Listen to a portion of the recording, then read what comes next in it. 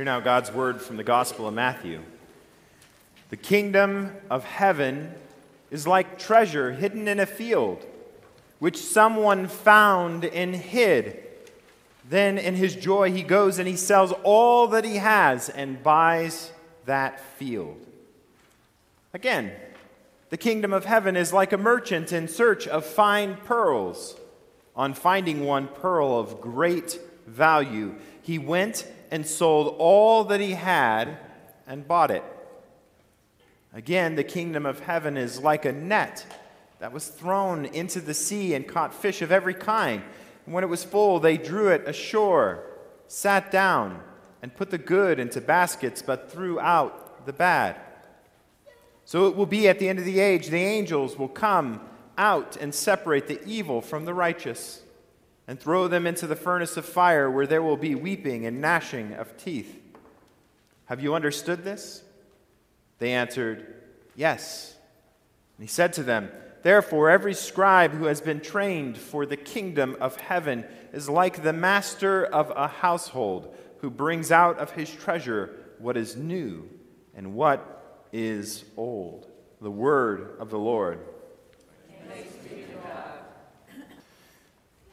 We're continuing on in our series, The Way, this morning. Remember, we're looking at the idea that Jesus' ministry sets up not only salvation for us, just to sit in the ways that we had always lived in our sin and death, but Jesus sets up a new way. Jesus sets up the way for all humans to really live in after he leaves this earth, when he goes in the ascension to the right hand of the Father. And so the early Christians used to call themselves the way, the followers of the way. And it later got kind of shorthanded down to Christians because it meant like little Christs, ones who follow after Christ. And so it kind of got shorthanded down. But still, the basic idea of being a Christian is to follow after the way of Jesus Christ. And in fact, that's his command, right? That was his command, that if those wish to come after him, they would what? Take up their cross and they would follow him.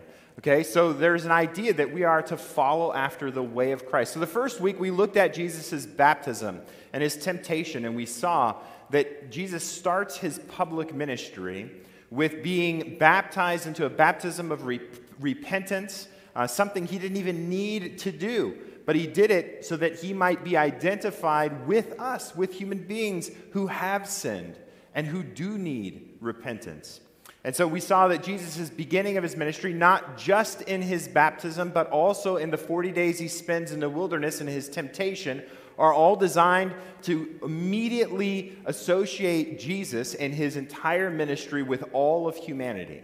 Not just the Jewish people who had been eagerly anticipating and waiting for the Messiah, but all of humanity would benefit from the Messiah's ministry. And that's right at the beginning, because he goes through the very things that are common to all of humanity: repentance for all of our sins, and then temptation that is common to all of us. And then we saw last week his healing ministry.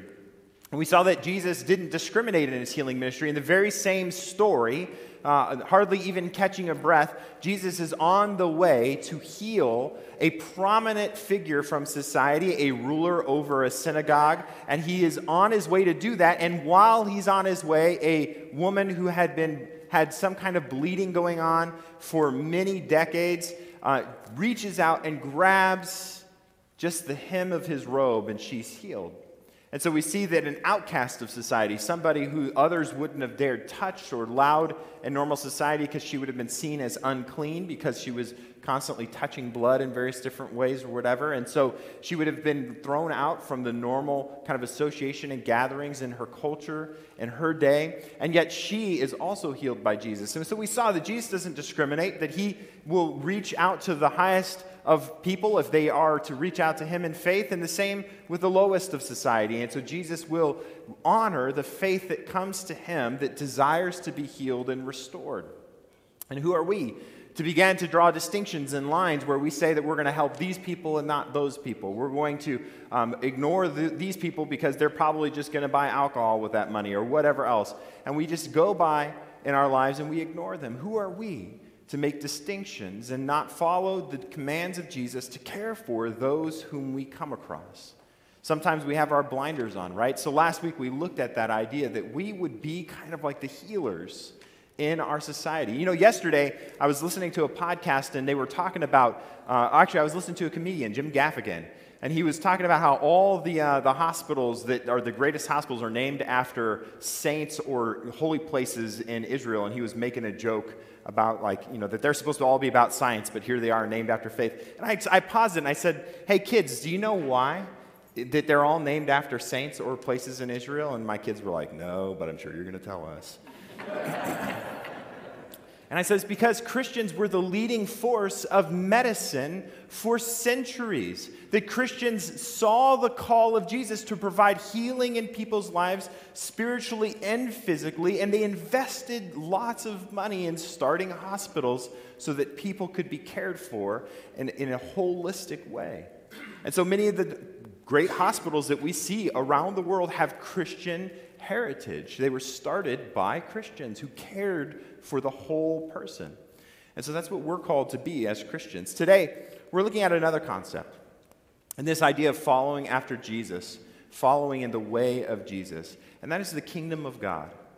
Now, how many of you, if I were to say that the central message of Jesus as he's here on the earth is the kingdom of God, would raise your hand and agree with that before I said that statement? Probably not. You all probably have different conceptions about what the central message of Jesus' ministry was about. And yet, if you really go back and you read the Gospels, and you read them closely, and then if you begin to read Paul in the light of the Gospels, you'll begin to understand that the entire message of the whole New Testament is bent towards the idea of the kingdom of God. Jesus says the phrase, the kingdom of God, probably more than anything else. And we see in our passages this morning in Matthew, it's the kingdom of heaven. So the kingdom of heaven in Matthew is always in reference to the kingdom of God. But Matthew, being a good Jew, would always omit the word God wherever he could, because you never want to take the Lord's name in vain, so you would replace it with other things. And so he would just call the kingdom of God in the other Gospels, he would say the kingdom of heaven. It's the same idea, because who rules in heaven? God, right? And so it's the same idea. It's the same concept. So this concept is all over the Gospels. The one Gospel that it probably is a little bit hidden in or is not as obvious as the Gospel of John. The Gospel of John doesn't mention the kingdom of heaven or the kingdom of God very often, but it does. And if you listen or look at the context of the rest of the Gospel of John, you could see that John is still very much talking about God's kingdom coming here on earth in very, very significant ways throughout his ministry. And so you can make a very good argument that the center of Jesus' preaching and teaching and his entire ministry was about the kingdom of heaven. And in fact, John the Baptizer, who is preparing the way for the Messiah, what's his message out in the desert? Anybody remember? Repent, for the kingdom of God is at hand. Repent, for the kingdom of God is at hand. He's preparing the way for the one who's going to break the kingdom of God onto this earth to do his ministry. That's Jesus. So the kingdom of God is a significant, significant message in the New Testament. Now, in our parables that we see today, Jesus teaching, and he talks about a field that has a treasure, and he talks about a pearl, he talks about casting a net, right? He gives all these different analogies to what the kingdom of God is like. Well, I want to say that from these we can learn that the kingdom of God is of great worth. The kingdom of God is of great worth. Now, why is the kingdom of God of great worth? First, let's ask the idea, what is a kingdom? Is the United States a kingdom? No. Why? We don't have a king. And that's by design, right? Our design is that we don't have a king, that we're not ruled by one, that we're ruled by the masses, by the people, that the people rule through democratic elections and representatives, republic representatives. All right? So this is the idea of our government. But for most of human history, and still in some places on this earth today, the government is run by one person, and that person's a king or a queen, right? It's a monarchy. And so the kingdom itself gains value not because necessarily of the people, but because of who? The king. The king. Because if the king can't follow through on his promises to bring peace for his people, is his kingdom worth anything? No. And what will happen? The people will rise up and they'll defeat the king, right? And they'll overthrow him with a new king, right? And so the value of the kingdom, the worth of following underneath the king is directly associated with the king himself. So when we understand here that Jesus is saying that the kingdom of God is of great value, what is he really talking about? Is he talking about some abstract organization? No. He's talking about the king himself. He's talking about the worth and the value of the king. Now, when I was a little kid, it's changed a little bit, but when I was a little kid, we used to get these catalogs every year conveniently right near Christmas time that had all the toys that were coming out in that Christmas season or the next season after it or wherever, right? How many of you had that when you were kids? Okay? And how many of you remember sitting down and just pouring through every single one and you would find the one toy that caught your eye that you were like, oh man, I want that toy. And you'd circle it, right? Sometimes you'd circle it even bigger and brighter than any of the other little check marks you put and stuff, just so if your mom happened to be looking through the catalog, they'd see that that's the toy that you want. How many of you would have done anything in those days to get that toy? Sometimes I did anything, right? It doesn't matter what. You're going to give me money so I can get this toy. I'll do whatever you want me to do. It was of such worth, such value to me, I was willing to do anything for it. So this is what Jesus is talking about in these parables where he's talking about the worth. When it's a merchant who's trying to find great pearls and he finds a pearl of great value, he goes and he sells everything that he has so he can purchase this one pearl because of its extreme great value, right? Its extreme great worth. And so everything else pales in comparison to this object of desire. That this object of desire would be the one thing that you would be willing to forsake all else to get because it's so valuable. And Jesus is saying that is the kingdom of heaven. That is what the value of God, the King of all things, is. And when God comes and offers you a place at his table so that you could dine with the king, you should sell everything else in pursuit of that one great worth, the king himself. I've fallen far short of this. I've spent a lot of my time and energy chasing after things that are of far less value, far less worth. And I would venture to guess that if you evaluated your life, you probably have done the same. If you look at the way our society is set up, all the self-help books are usually oriented towards self-help towards what? Material success. Material success. It's all about gaining the best job, being the best, most productive worker, or gaining happiness, all these various different things that come from kind of a materialistic point of view, perspective. And yet, when it comes to our spirituality, how many of you found time this week to spend at least just 10 minutes in prayer and in reading Scripture for the enrichment of your relationship with the supreme worth of all things, the King of heaven? Notice my hand didn't go up. We pursue all these other things, and we put this value on material success, on worldly goods, and worldly power, and worldly things, and we neglect the one thing that we should be selling all of that for, and that's the King, and a relationship with the King. Where's your heart? Jesus says, if you're going to follow after me, if you're going to be a person of the way, then you're going to leave all that is less important behind, and you're going to pursue with extreme vigor that which is of supreme worth, the King. Where are you at with that today? Second thing I think we see in these parables is that the kingdom of God is universal. The kingdom of God is universal. Now remember, Jesus' disciples, a good number of them, what was their previous job before they were disciples of Jesus? Fishermen. And in fact, the way that he calls several of those fishermen, right? What does he say to them? Come with me, I will make you fishers of men.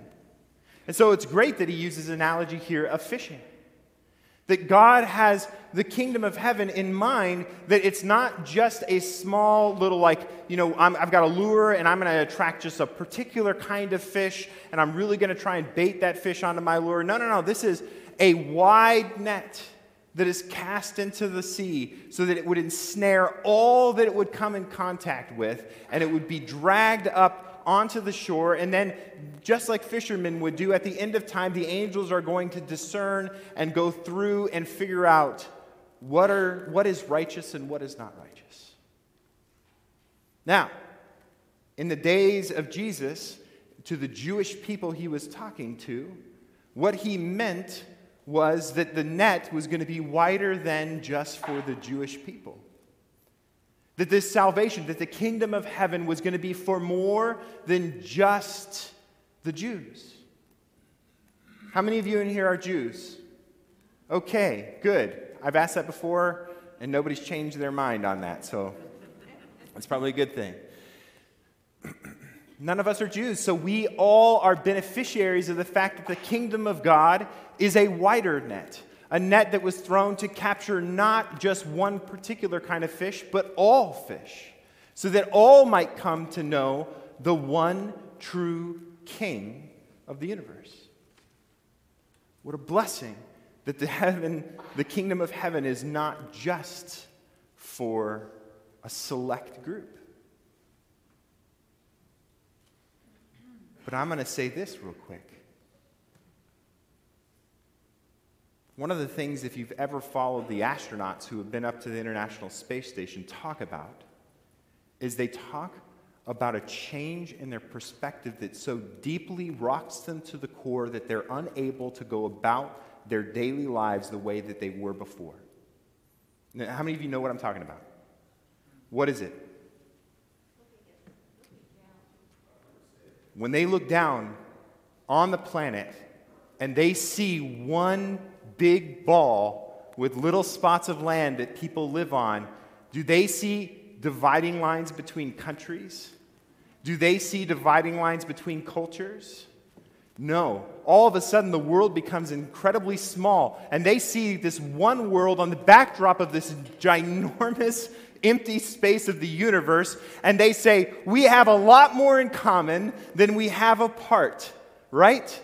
And they began to see a unity that should be among the human race that the rest of us seem to not be able to get. And they try and come back and challenge us. I just started watching a series on Netflix this last week called One Strange Rock. If you haven't watched it, go watch it. It's about this whole concept, this whole idea that we all share this one strange rock together. And Jesus' vision was before anybody went into space, trying to say the same thing. And so here's my question to us. As a church, do we care more about the world that we exist in, or do we care more about our own little society that we've created inside of these walls? Who are we? Are we people of the way? Or are we just another mirror image of the people of the world who create their little fiefdoms and kingdoms and build themselves up and make themselves to be great in their own little spheres and ignore all others who are outside of their influence? Who are we as First Presbyterian Church of Dearborn? Are we a people who care more deeply for those who are outside of these walls than we do for those who are inside of these walls, knowing that we care immensely for each other inside of these walls? I'm not saying denigrate how much we care for each other inside of these walls. We're supposed to be family. We're supposed to love each other. But we're supposed to, as a family, love the world together. Right? Without distinction. Without discrimination. Loving all whom we come across as people of the way. We are the kingdom of God. We are the kingdom of God. Jesus, his whole ministry was set up that the kingdom of God would be broken upon the earth and that he would leave his ragtag group of followers to establish what he started when he walked on the earth. Because every single step Jesus took, every life that he interacted with, was a proclaiming for the kingdom of God that this is God's. We are his people. We are his kingdom. We've talked a lot about repentance in the weeks before this. We've talked about the fact that repentance meant kind of like a change of mind or a transformation of our heart. An abrupt turning from going one direction to turning around and going a different direction based on that change of heart, that change of mind. If we want to be the kingdom of God, doing kingdom work, that kind of transformation must happen in our own hearts and in our own minds. So that we stop seeking after our own little kingdoms and our own little securities and our own desires and the valuable things of this world, and we begin to seek after the one true King and the supreme value of all things. And when we do that, we will become like an embassy, an outpost for the kingdom of God in a foreign land, doing work of being ambassadors among all those who don't know the kingdom of God, who don't know the King that we serve. Sharing the good news of the lordship of Jesus Christ and his victory over sin and death and his offer to all of us to come and to sit at his table with the King. That we would become that kind of people. That's what our discernment process is about. If you weren't there last week when we shared where the session has gone for the last almost 2.5 years, and where we're calling now the congregation to join us, is that we don't want anything less than the kingdom of the one true King. We don't want anything less. And so we're going to sit as long as it takes and listen for the one true King to tell us what he desires of us. Patiently. The interesting thing about this process, and I deeply have held this for many years, and I held it before the session began the process, and I even told them about it before we started the process, is that I think that the process of listening and surrendering ourselves to the one true King and asking for his will is more important than where we end up at the end. That God could just tell us right now, we could just say, God, what do we want? And he could open the earth from on top of us, the heavens from on top of us, and he could split apart the roof of our church, and he could speak down in glory, and he could tell us exactly what we are to do. Could he not? But he wants us to surrender our hearts to him in listening. Because he could do that, and what will we do afterwards?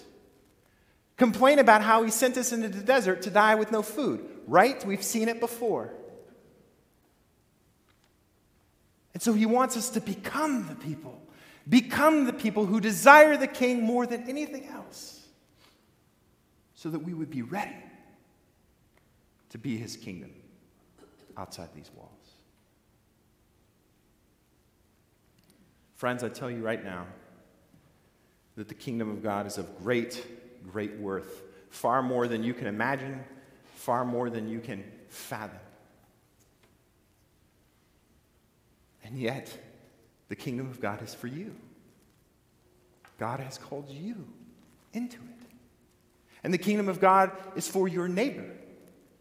And it's for your mother and your father and your children and your coworkers. And you're called to be that kingdom so that they might see God through you and want to know the King too. The kingdom of God, the central message of Jesus Christ as the people of the way. Will we listen? Amen.